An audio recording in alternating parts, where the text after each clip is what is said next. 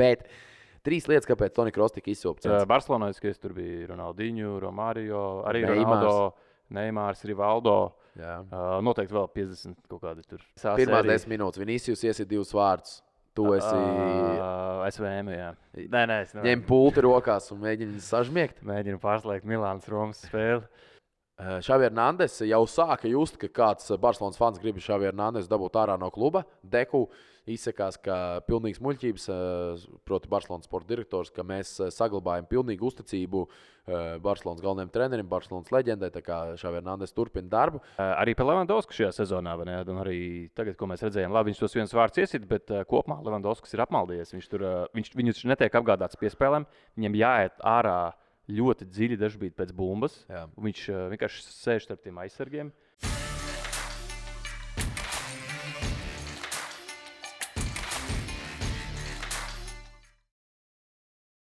Dāmas un kungi, sveiciens visiem podkāsta klausītājiem. Kārli, pārņem stafeti.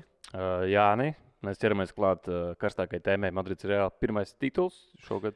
Mums ir šodien jāparunā par Clasico, jeb Spānijas superkausa fināls. Tāpat mēs pieskarsimies kam? Āfrikas nāciju kausam, bet ļoti minimāli, jo turnīrs tikai ieskriens un pirmās spēles tikai aizvadīts. Un tāpat ir arī Āzijas kauss šobrīd aizrit. Šīs lietas apskatīsimies un... Vēl visādus sīkums. Bet pirms mēs ejam cauri, es ļoti jums lūdzu. Mēs ejam cauri komentāriem, skatāmies, kuri mums komentē, kuri ir subscribojuši. Daram tā. Mēs atbildēsim uz jūsu jautājumiem. Jūs abonējat šo kanālu. Redzam, ka daudz komentētāji pagaidām vēl neabonē. Viņiem interesē, viņiem patīk. Jums, protams, patīk. Mēs ļoti novērtēsim, ja jūs abonēsiet šo kanālu. Un uzspēdiet arī zvaniņu. Jūs redzēsiet uzreiz, kad iznāk video. Jūs būsiet pirmie piedalīties konkursos. Drīzumā būs atkal konkurss. Tā kā esat kopā ar mums un ķeramies klāt. Pirmā tēma. Vēl pirms tam es tikko pamanīju, ka Čokā iet nav bijis komentāros kādu laiciņu. Jā, Čokā iet apvainojas vardās, ka... Jā. Mošiņš ir šajā obligātajā armijā iesaukts, ne dienestā. Viņam vēl būs 15 gadu.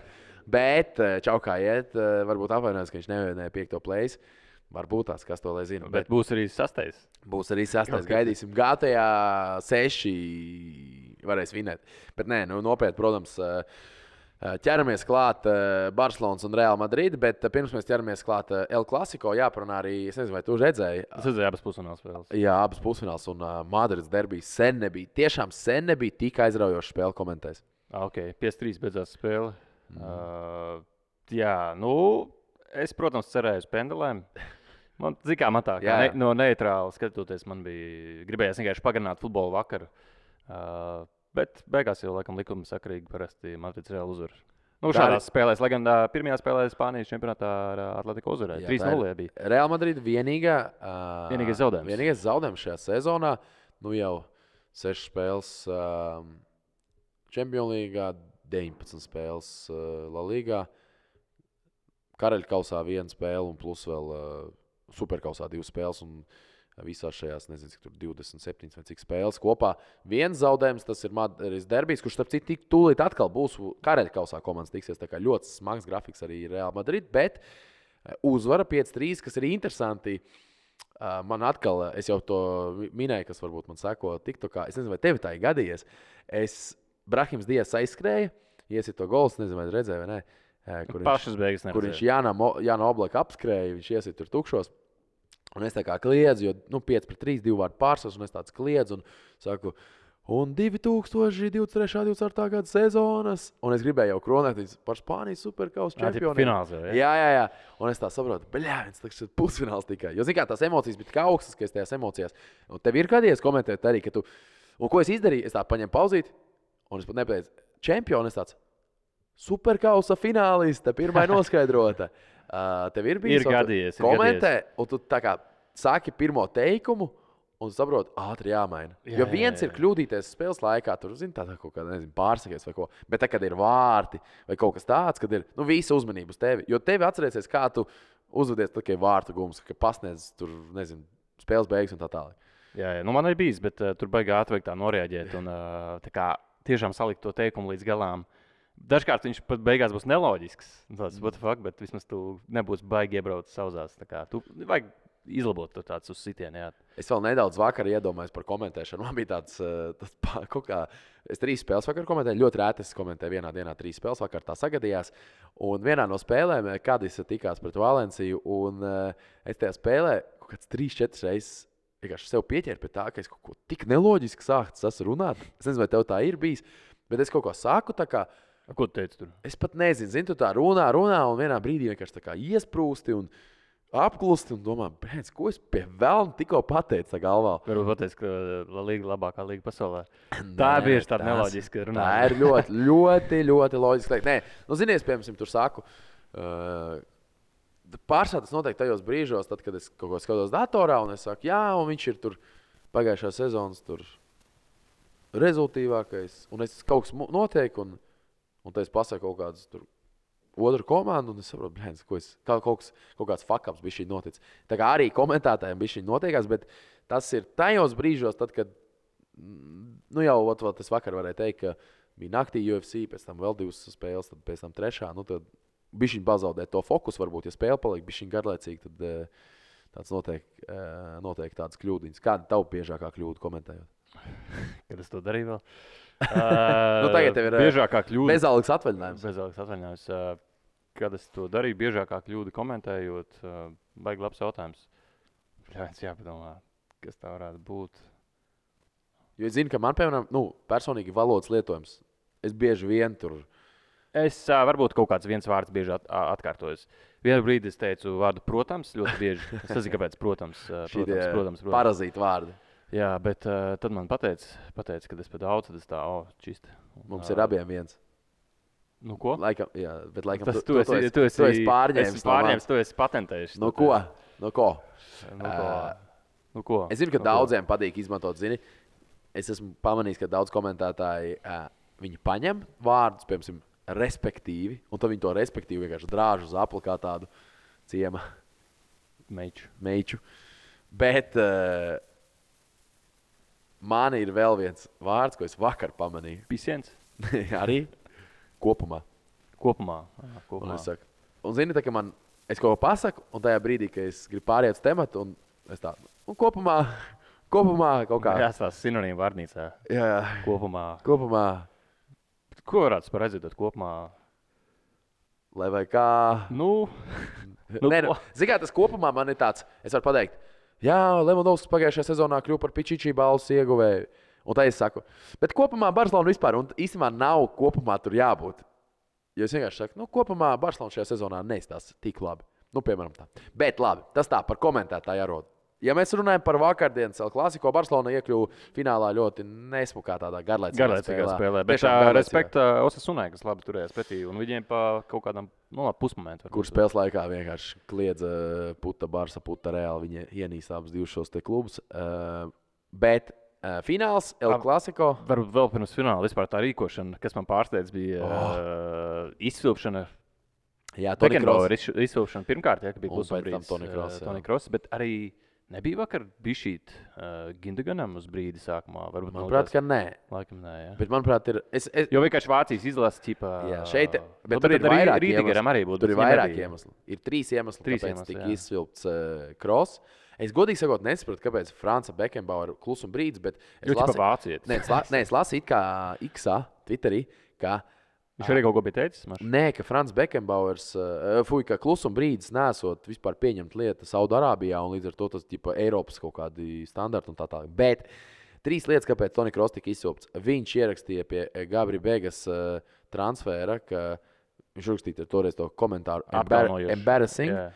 Tas ir viens no iemesliem. Viņš savā podkāstā ar brāli bija izteicies, kritizējis Saudārābiju un teica, ka tur tikai nauda un tā tālāk. Vēl viena lieta ir Vācija. Vācijas Praida tie tur citi uzskati. Kapteiņi apsēja vēl tāpat pirms Kataras spēlēm par tie human rights. Jā. Un tāda vēl ir, šito es vispār nesaprotu, ir sācies kaut kāds sociālos tīklos, kaut aģenda, ja varētu teikt tā, pret Toni Krossu. Daudz uzskata, ka viņš ir gejs? Ka viņš ir ārietis. Viņš ir ārietis. Tas redzēs, ka viņš ir ārietis un ka tur saista. Hitlera ūtas. Jā, ka ar nacismu viņu tur saista un ir vairāk video noķert, ka viņš roku ir pacels tādā vecā laika Hitlera žestikulācijā. Un, pilnīgi kaut kāds absurds. Bet man patīk Krosa reakcija. Viņam pasmējās. Un galvenais, kāpēc es runāju par to, ka Kross, jo, protams, viņš ir tāds klasiskais vācietis, kā saka, ārietis. Jā, ārietis. Āriešu rase. Blonds, bet Rīdgers arī vācietis, bet viņš ir musulmanis. Tāpat arī Ilkais Gundagans ir musulmanis. Tāpat viņš ir turks, viņš ir musulmanis. No, trīs musulmanis. Pilnīgi dažādi, ne? Tādi... Jā, un līdz ar to. Bet multikulturālisms strādā Vācijā, bet kas man likās, Saudārābija vispār nenovērtē, kas pie viņiem ir atbraucis, ka viņi pie viņiem atbraukuši zvaigznes. Tā pašā laikā viņi tur skandēja Luka Modričs, un Modričs tur vairāk kā aplaudēja. Tas par tādām aizklausēm, bet par pašu spēli. Man par pašu spēli jāsaka ir viena lieta. Dāmas un kungi, sagatavojamies, klausāmies. Un Kārli Kreger. Vai Vinicius. Tu zināji, ka Vinicius Juniors 39 minūtēs iesit hat-triku, un tas ir ātrākais hat-triks 21. gadsimtā, ko kāds El Clasico ir iesitis? Ienāc Sinotip LV. Esi kopā ar uzvarētājiem. To es uzzināju, klausoties tevi. Man liekas, tu teici. Jā, es to teicu. Un vēl par Brazīliju, ka pirmais Brazīlija. Jā, un šitas man šitas īstenībā tiešām pārsteidz. Viņš kļuva par pirmo Brazīli, kurš iesita hat-triku, bet Real Madrid komandā, jo bija iesituši 2 Brazīļi, bet Romario viens no tiem, kurš iesita Barcelonas rindās. Bet arī Madridē nav bijuši uzbrukumā tik daudz Ronaldo, Robinho. Bet, bet Ronaldo bija reālākais variants. Bet Barcelonā, tur bija Ronaldinho, Romario, arī Ronaldo, Neimārs, Rivaldo. Noteikti vēl 50 kaut kādi tur. Tā kā, Jā, un zini, kas man par hat-trikiem visvairāk es to īstenībā faktu zināju, bet Cristiano Ronaldo nav gūs nevienu hat-triku El Clasico. Viņam ir daudz kur ir 2 vārti. Jā, viņam ir ļoti daudz rekordu. Viņš ir man šeit rekordists, cik viņš spēlēs pēc kārtas ir iesitis. Bet tieši attiecīgi tieši hat-trika šim spēlētājam nav. Un vēl kas mani tik tiešām ļoti, ļoti, ļoti pārsteidza, bija tas, ka kopš 95. gada ir bijuši šis bija tikai 5. hat-triks. Tas 2 reizes Messi, 1 reiz Luis Suarez, pagājušajā gadā Karims Benzemā un tagad Vinicius Juniors. Maz. Tas spēles notiek vismaz 2 reizes, bet biežāk. Un man kaut kā liekas, ka maz zinot to, ka tāda spēlētāja spēlē šajās dueļos. Superzvaigznes, jā. Par spēli, kas tev vēl sakās? Tu teici, ka tu redzēji līdz 80. minūtē. Kaut kādai 70. 75. minūtē. Vienkārši man intriga beidzās. Es pārslēdzu Itālijas A pirmās sēriju. 10 minūtes. Vinicius iesit 2 vārdus. Tu esi... SVM, jā. Nē, es ņem pulti rokās un mēģini sažmiegt. Mēģinu pārslēgt Milānas Romas spēli. Bija šī žēl, ka tā intriga tik ātri pazuda. Varbūt tev nav žēl, bet... Principā Barcelona iesaisties tādā ļoti riskantā spēlē. Pirmkārt, tu jau pats minēji un redzēji arī viņu aizsardzības līniju izskatījās diezgan katastrofāli. Nesakārtot un caurumā. Es pieminēju, centra aizsargi pie rezultāta 2-1 bija virs centra apļa.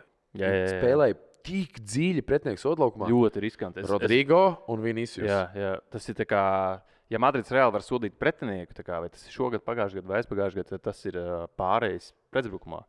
Viņi ir visbīstamākie tajā ziņā, un es nesaprotu, kāpēc. Viņi īstenībā jau gadiem, ja runā par tiem El Clasico, kā tādu, tur apakšā ir politika, tur apakšā ir kaut kāda nacionālā piedarība, tur ir kultūra, tur ir... Un viena no tām lietām, kas arī ir El Clasico, tas ir tiki-taka, un Real Madrid regulāri bijis tāds rezultātu tendēts futbols, bet vairāk jau 21. gadsimtā tieši El Clasico tāds pretuzbrukuma ātrs futbols, Mourinho counter-attacking futbols. Un arī Ancelotti īstenībā ar ātriem vingiem un atstāt tā.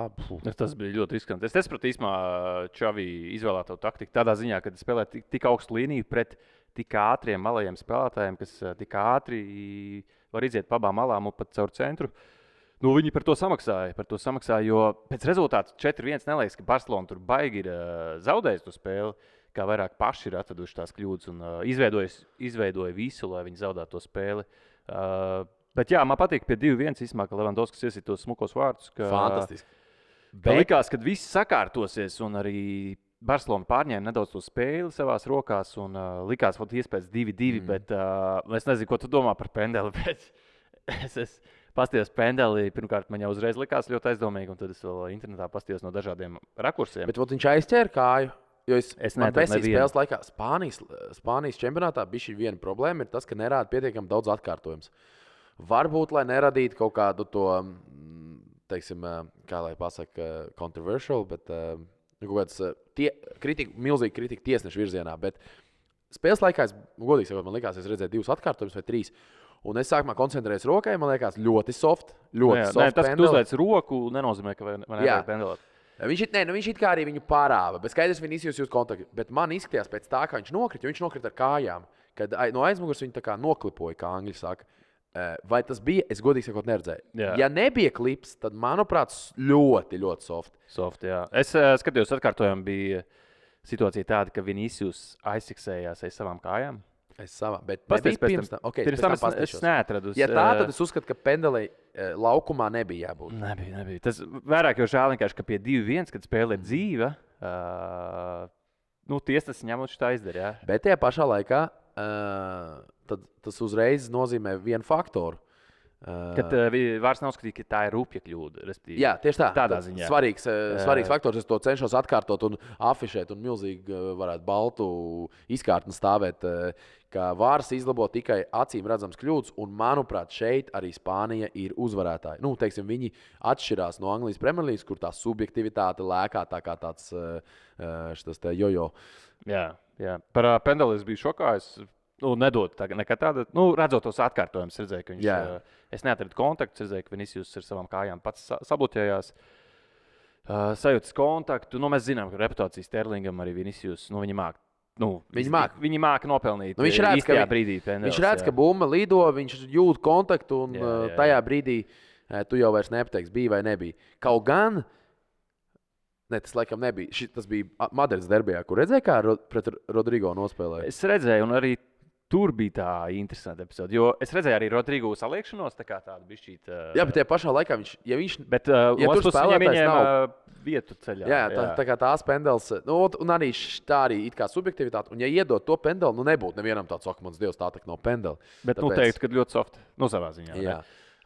Bet jā, pēc 3-1, man liekas, tā kā Barcelona vispār apstājās. Viņam bija tāds fuck. Tā kā tas pie 2-1 bija baigi labi. Pat pie 0-2 Barcelona labi izstījās, bet pie 3-1 tur bija tā, ka, man liekas, viņi galvās jau sajūta, ka viņi zaudē. Es nezinu, kas notiek, ka Barcelonas ir godīgi labi aizsardzības problēmas. Tur ir vidējā līnija, Pedri, Gindegans, De Jongs, liels darba apjoms, labas saspēles, bet tas, ko es neredzu no viņiem, tādus Iniestas darbības, varbūt, kad viņi uzlauž tās līnijas un turpina skrējienu sodu laukumā. It kā dažbrīd ir kaut kādas rotācijas, bet viņi tā kā nezinu, kur to bumbu likt. Man šķiet, tā skatoties, un tagad tie visi, kas man tur komentētāji raksta, ka es laiku kritizēju Barcelonu, diez vai paši fani nekritizē. Pirmkārtām, ko ir jāsaka par Barcelonu, ka man pagājušajā gadā, es nezinu, manuprāt, tu atceries, es podkastā šeit vienkārši kaifoju no tā, kāda ir Barcelonas aizsardzība. Bija fantastiski. Un es vairāk kārt teicu to, ka es kaifoju no tā, nevis vienkārši tāpēc, cik viņi bija labi aizsardzībā, bet ar kādiem blakus apstākļiem, jo viņiem bija tik daudz traumas Barcelonai pagājušajā sezonā. Viņiem tur Araujo bija, Kundē savainots, tur Gerards Piqué vēl bija, kurš vidū beidz savu karjeru. Tur Eriks Garcia, viņi visu laiku rotē un viss bija kārtībā. Bet, ko es vakar rakstīju, manuprāt, Xavi Hernandez mēģina izgudrot futbolu, bet futbols jau ir izgudrots. Viņš jau tika izgudrots pirms 150 gadiem. Kāpēc? Vakar atkal. Kurā brīdī Kundē ir malais aizsargs un kurā brīdī Araujo ir malais aizsargs? Ok, Araujo gadiem ir labi ticis galā ar Vinicius, bet viņi visu laiku tiek rotāti. Labi, Kristensens centra aizsargs, bet tad atceramies, tad arī Marcos Alonso pēkšņi centra aizsargs, tad viņam Eriks Garcia tur, tad viņš pēkšņi balstā kļūst. Un viņš tos aizsargus laiku rotē. Ja tu pasties uz Madrides Reāli, ok, tagad ir Alaba, kas var nospēlēt abās pozīcijās, bet ja ir, piemēram, ja ir Militao, ja ir Rīdigers, ja ir malai aizsargs, tur Mendy, Karvahals, viņiem tikai traumas var izsist pamatpozīcijas. Tikai traumas, bet ir tas stabilais četrnieks. Es nezinu, kāpēc man liekas, ka tieši futbolā aizsardzības četrnieka nemainīšana pats svarīgākā lieta. uzbrukumi tur vainīgi, un, protams, arī sinerģija tur svarīga, bet tieši aizsardzības četrnieki, jo tā ir tā stabilitāte. Jā, es to piekrītu. Un es nezinu, protams, tas ir Xavi Hernandez, viņš tomēr kļuva par Spānijas čempionu pagājušajā gadā, viņš no futbola saprot daudz vairāk nekā mēs. Bet man tas liekas tāds faktors, jocīgais faktors. Tas ir jocīgi, jā, kā var komandā izmainīties. Un zinot to, ka pieejami praktiski tie paši spēlētāji, viņš tiešām grib to Guardiolas stilu, kad katru sezonu kaut kas jāizmaina. Mums vajag progresēt, mēs nevaram stāvēt uz vietas, jo viņi iemācīsies pret mums spēlēt, mums vajag kaut ko jaunu, negaidīt, izdarīt. Ir tāds teiciens, don't fix it if it's not broken. Nu, viņš, manuprāt, kaut ko mēģina visu laiku mainīt. Viņš mēģina, jā, bet arī par Levandovsku šajā sezonā, un arī tagad, ko mēs redzējām, labi, viņš tos viens vārds iesit, bet kopumā Levandovskis ir apmaldījies. Viņš netiek apgādāts piespēlēm, viņam jāiet ārā ļoti dziļi dažkārt pēc bumbas. Viņš vienkārši sēž starp tiem aizsargiem. Tu ļoti labi pieminēji par centru pusargiem. Gundagans un Frankijs de Jongs, es vēl ar vienu uzskatu, ka viņi ir labākie spēlētāji šajā sezonā abām Barcelonai, bet viņi ļoti daudz bumbas izvelk caur centru ar savu ātrumu. Un īstenībā gan Gundaganam, lai viņš nav tik ātrs, bet viņam ir laba tā korpusa nostādīšana, un Frankijs ir vienkārši ļoti ātrs. Un viņš ļoti bieži izskrien cauri arī šajā spēlē, tas bija redzams. Bet kur es tā skatoties un komentējot Barcelonas spēles, kas man šķiet, ka viņi nepiespēlē starp, piemēram, kaut kur starp balstu pusargiem, un Levandovskis tiek ļoti nesaņem bumbu, viņi ļoti spēlē uz flangiem. Uzreiz uz flangu ir bumba. Uz flangiem, un ja flangā bumba nonāk tur pie Rafiņas, ja bumba nonāk pie Lamīna Jamala, ja bumba nonāk tur pie Ferran Torresa, tur bišķiņ tā bumba iesprūst. Un tad ir vēl viens faktors, kas man šķiet Levandovska, akmentiņš Levandovska dārziņā. Un vakar es to pamanīju kaut vairākas reizes. Balda īstenībā pāris reizes labi piespēlē sodlaukumā, un Levandovskis ir stāvošs. Viņš nekustās neiet uz bumbu. Tur gan ir divas problēmas. Tur jāsāk analizēt jau nedaudz dziļāk, un bieži vien, ja uzbrucējs ir stāvošs, vai nu viņš slikti notaimo savus skrējienus, gadiem Levandovskis to ir darījis, kaut kā nešķiet, ka viņš varētu būt vainīgs pie tā, ka viņš pēkšņi pazaudēs. Un bieži vien ir tas, ka nokavē ar centrējumiem. Un tas ir tas, kas, piemēram, tādam kā Rafiņam ir nereāli raksturīgs. Ir jau brīvu piespēli, viņš vēlreiz ņem zem sevis. Un ko izdara uzbrucējs? Viņš ieskrien sodlaukumā, viņam jau ir skrējiens, un viss aizsargs blakus, un tad jau viņš ir stāvos. Viņš jau vairs nevar izskriet ārā. Un varbūt mēs pārāk daudz kritizējam Levandovski, bet varbūt tās īstenībā malie aizsargs spēlē pārāk atkal sarežģīti. Jo ļoti bieži, es domāju, visiem kaitina tie vingeri, kuri izkārto centrējumu vai piespēli, un viņi atkal ņem zem sevis. Un tad viņi atkal izkārto un atkal zem sevis. Rafiņa, manuprāt, labākais piemērs. Tas pats arī Jamals, 16 gadus jaunais. Viņam patīk, viss, ko viņam patīk, ir, kā krievi saka, kaķīt. Viņi visu kaķa, un beigās nepiespēlē sodlaukumā. Jā, Barcelonai ir labs sastāvs, bet šajā sezonā viņi spēlē zem savā līmeņa. Jā. Tā kā izteikti. Nav maksimums tur. Tas pats Ferran Torres, vai ne? It kā tur ir kaut kas, it kā nav, tie lēmumi it kā ir, it kā nav. Vispār kāds kritums viņam izstāsta šajā sezonā. Reāli visai komandai kritums izņemot, manuprāt, tiešām tiem diviem centru pusargiem. Lai gan viņi nāk, protams, līdzi komandai, es vairāk kārt esmu vairākus spēlētājus izteicis un pateicis, ka tie ir tiešām viena no labākajiem spēlētājiem, bet vakar, piemēram, no tā, ko es varēju izcelt no aizsardzības regulāri, piemēram, Balde vakar arī ļoti vājš sniegums. Bet labi, runājot par, tā ir viena atsevišķa spēle.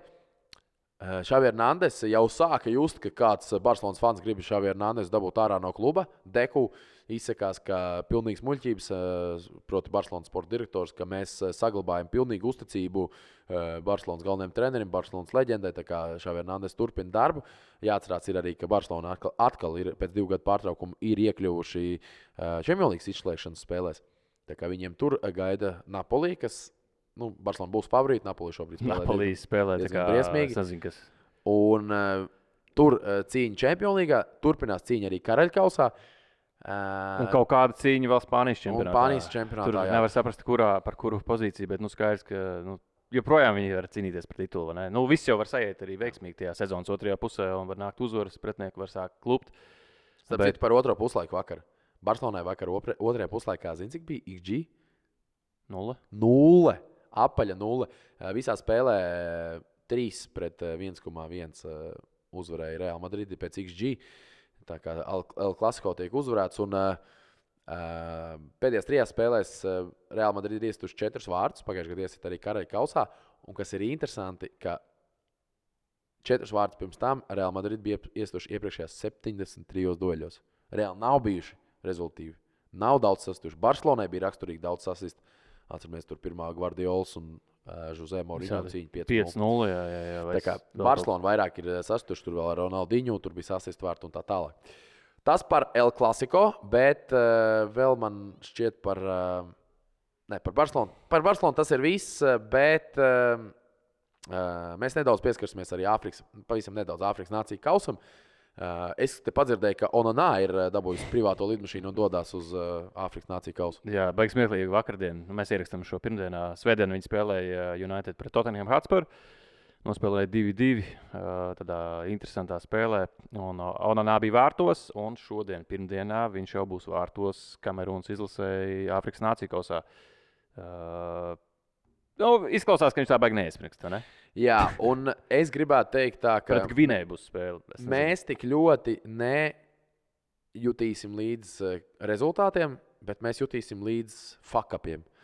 Mēs gribam, es redzēju video, kur uzbrauc mašīnīt, nezinu, vai tas bija no šī gada, vai tas vispār nebija Āfrikas nāciju kausa, bet šī tādām lietām, kur pagājušajā gadā kā tiesnesis vai aizpagājušajā gadā, kad tas notika, kad tiesnesis 87. minūtē nosvilpās, vai tur būs kaut kāds epizods. Tur jau bija īstenībā ar vienu vārdsargu, tur vārdsargs lēca, tur tik sausa zāle, ka viņš aizķērās un tur pilnīgs vatafaks notika. Bet tā kā šādas te epizodes mēs paskatīsim līdzi, varam uztaisīt atsevišķu rubriku, lielākie Afkon kuriozi, un sekosim līdzi šiem te kurioziem. Tāpat ir Asia Cup, viņš saucās? Jā, Azijas kauss. Azijas kauss ir sācies, un tur Kubo. Kubo Minamino. Pret Japānu. Tur ir Vietnam uzvarēja 4-2. Jā, 4-2. Minamino 2 vārds. Kubo iznāca spēles beigās un uzreiz arī rezultīvu piespēli. Bet kāpēc es to pieminu? Vairāki klubi ir zaudētāji. Mēs jau runājam, kas Anglijas Premjerlīgā, kas Francijā, kas Spānijā. Un Spānijā Real Sociedad spēlē pret Atlaidīs klubu. Abām komandām nebija 2 līderi. Iñaki Viljams gan pārstāv, Kubo pārstāv Real Sociedad. Basku derbijā izcīna uzvaru Atlaidīs klubu, bet, manuprāt, Kubo tik tiešām šobrīd Real Sociedad ir milzīgs trūkums. Un ir komandas, kur tie spēlētāji nebūs tik nozīmīgi. Bet kur Real Sociedad, viņi, manuprāt, tagad atbildīgās spēlēs, viņiem ļoti pietrūks. Jā, es vispār biju palaidis garām, ka Azijas spēles, Azijas kauss, viņš notiek arī sezonas vidū. Jo, ja mēs par Āfrikas nāciju kausu varam saprast, ka tur vasarā ir līdzīgi kā katrā milzīgs karstums un tā tālāk, tad kāpēc, lai Āzijā nespēlētu, piemēram, vasarā? Ja tas nav Katarā vai Saudārābijā. Ja tas ir Japānā, ja tas ir Austrālijā, labi, Austrālijā arī karstums dažreiz, bet kāpēc šis turnīrs notiek sezonas vidū? Tas ir interesanti. Es biju palaidis garām, ja godīgi. Vēl Japānā jāspēlē pret Irāku un Indonēziju. Tur vispār labas izlases ir. Es redzēju, Irānu, Palestīnu, tur jau uzspēlēja. Tur tāds kārtīgs, kā saka, interesantās tikšanās. Tāda Al-Qaidas derbija. Jā.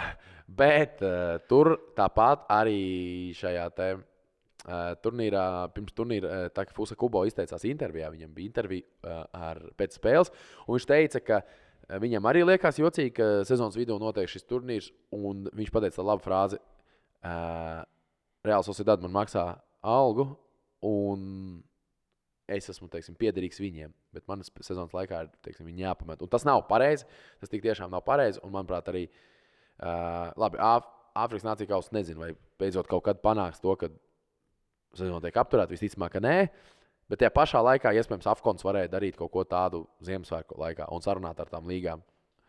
Jo, piemēram, Spānijas līgā bija pauzīta. Labi, Anglijas Premjerlīga nekad pauzi neuztaisīs, bet tomēr tās pārējās līgas uztais pauzīt. Tā kā tādas lietas šobrīd notiek futbolā. Vēl noteikti jāpiemina De Bruyne, ir atpakaļ. Un uzreiz. 1+1. Uzreiz. Un kādā veidā atkal ne jau tur tapins vai tur ļoti sarežģīti atkal tāds sarežģīts sitiens no distances. Viņi tajā neprestajā ķermeņa valodā. Un kas tas bija pa čālu, kas iesita 3-2 panāca? Bobs, viens no akadēmijas. Viņš ir Norvēģijas izlases. Norvēģijas. Nav Haalands, ir Bobs un Bobs izrauja uzvaru. Šitas man liekas, viņš Čempionlīgā arī šo zonu iesita viens no jaunajiem akadēmijas spēlētājiem. Un sarežģīti De Bruynes piespēle, lieliski izdarīja visu Bobs un City uzvaru 3-2. Tā kā ja gribat redzēt SpongeBobu zviedru valodā, tad slēdzieties klāt Anglijas Premjerlīgai Vieplajā.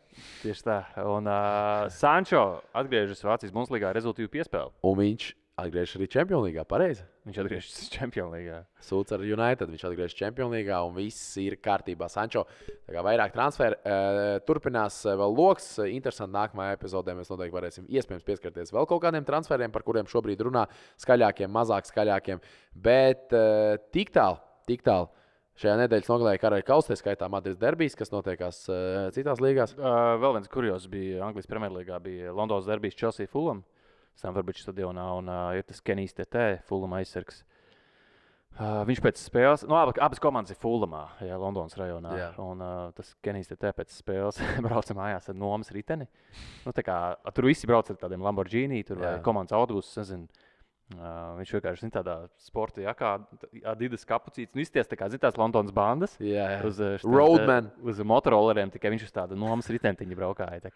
Ir arī tādi futbolisti, kuri normāli, pieticīgi. Starp citu, Marks Andrē Terštegens regulāri izmantojot sabiedrisko transportu, tur metro un tā tālāk. Tā kā ir spēlētāji, kuriem patīk. Viņi cenšas dzīvot. Un ir īstenībā spēlētāji, kur to var vairāk darīt.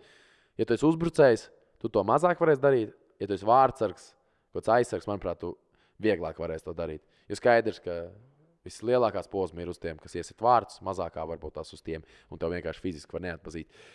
Kas Anglijas Premjerlīgā, Anglijas kausa? Tur ir diezgan maz spēles. Viņi tagad uztaisīšu to janvāra grafiku, kad puse spēlē vienu sestdienu, svētdienu, otru pusi nākamo, lai iedod brīvdienu vienu nedēļu. Šajā nedēļas vidū ir Anglijas kausa, bet skatos, ka tur ir kaut kas tāds. Nekādas lielās Brentford, Wolverhampton. Jā, nekādas lielās spēles nav. Un nedēļas nogalē mums ir turpinās līgas, tā kā sekosim līdz tām. Un, ja jau jūs tik ilgi esat noklausījušies mūsu, tad jau var vēl pusstundu. Dārgie draugi, tad jūs, lai vēl pusstundiņu dabūtu, dodaties lūdzu uz komentāru sadaļu, uztaisam nākamajā reizē, uztaisam kārtīgi question and answers sadaļu. Kā vecajos laikos?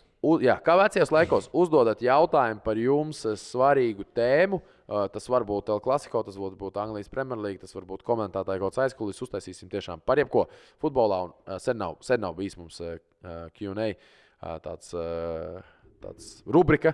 Tā kā dodaties, ja tik ilgi esat bijuši vēlākie mūsu līdzjutēji, es esmu pārliecināts, ka jūs abonējat, bet ja kas abonēt un būsim atpakaļ jau nākamajā nedēļā ar iknedēļas podcastu Offside. Jā, un gaidām šokā iet tavs jautājums, jo tu esi kaut kur pazudis. Šokā iet? Mēs to jūtam. Šokā iet, kā tev iet? Nevaram gulēt naktīs. Tieši tā. Labi, tiekamies, ja? Tā. Čau.